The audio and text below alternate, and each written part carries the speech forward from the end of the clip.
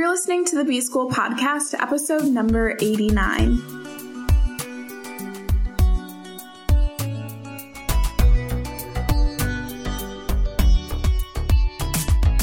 Welcome to the B-School Podcast. I'm your host, Taylor Lise Morrison, and I'm sharing my journey of learning, unlearning, and growth in the hopes that you can do the same. Today, we're continuing the series based on the book, What Do You Do With an Idea? And I will kick things off again by reading a little passage. So our main character says, I showed my idea to other people, even though I was afraid what they would say. I was afraid that if people saw it, they would laugh at it. I was afraid they would think it was silly. And many of them did. They said it was no good. They said it was too weird. They said it was a waste of time and that it would never become anything. This is the phase that I'm in right now with some ideas that I'm hoping to launch later this year and early next year. I'm at the phase where I'm sharing the idea. Before I share my experience now, let me go back and say how I've done things in the past. Sometimes I have just made an announcement, hey, I'm doing this now, without much thought, without much strategy behind it, just sharing, hey, I'm now offering this service. It's really that mostly. For the past several years, it's been more, oh, hey, I'm offering this service now, or you can hire me to do this, or I have this business, or something like that, where I just kind of up out of nowhere share the idea with the world. Not a lot of pre-sharing. And now where I'm at is when I have an idea, I'm being a lot more strategic about when and with whom I share ideas with. I think it's better for the whole process overall because I'm able to get that feedback in the beginning before I make a grand announcement. Yeah, it's really helpful to get that insight before rather than after. And for me, it's definitely been a lesson in vulnerability. In some ways, I found that just posting something, whether it's a Facebook post or on Instagram, it's really easy to just say like, oh, hey, I'm doing this thing now.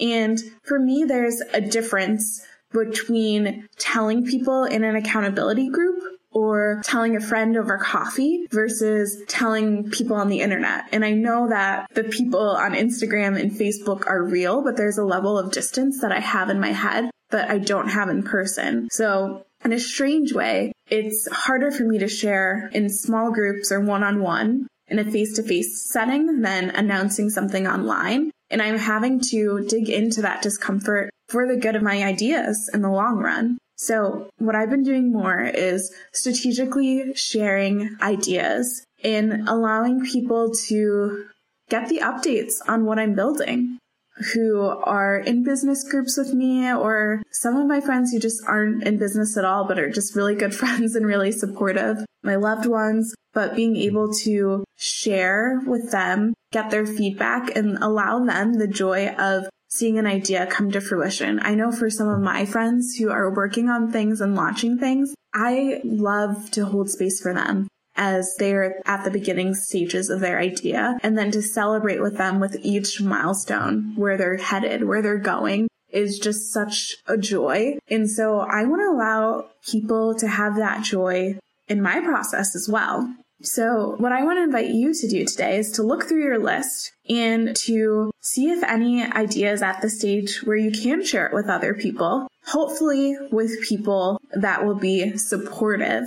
So in the passage that we read, people said the idea was no good or weird or they laughed, and that may totally happen. I find that happens more when you share things more broadly. But if you start with sharing with a group of trusted people or trusted individuals, you're not quite opening yourself up to the same level of ridicule. Even if your idea is crap, that friend will probably tell you in a loving way that it's crap, in a way that some stranger on the internet may not have that level of kindness. So look on your list, see if there's an idea that is ready to be shared, and then think about who you can share it with. The people that I'm sharing it with now are not people who are just randoms that I've picked up on the street. They're people that I trust. They're people that I know care about me and want my best, whether that's through this idea or through something else. And so I trust them to give me valuable feedback. And even if it's negative, I know that they're coming from a place of love. So whoever you choose to share your ideas with, make sure they meet that criteria as well, because I don't want to set any of you up for a negative experience.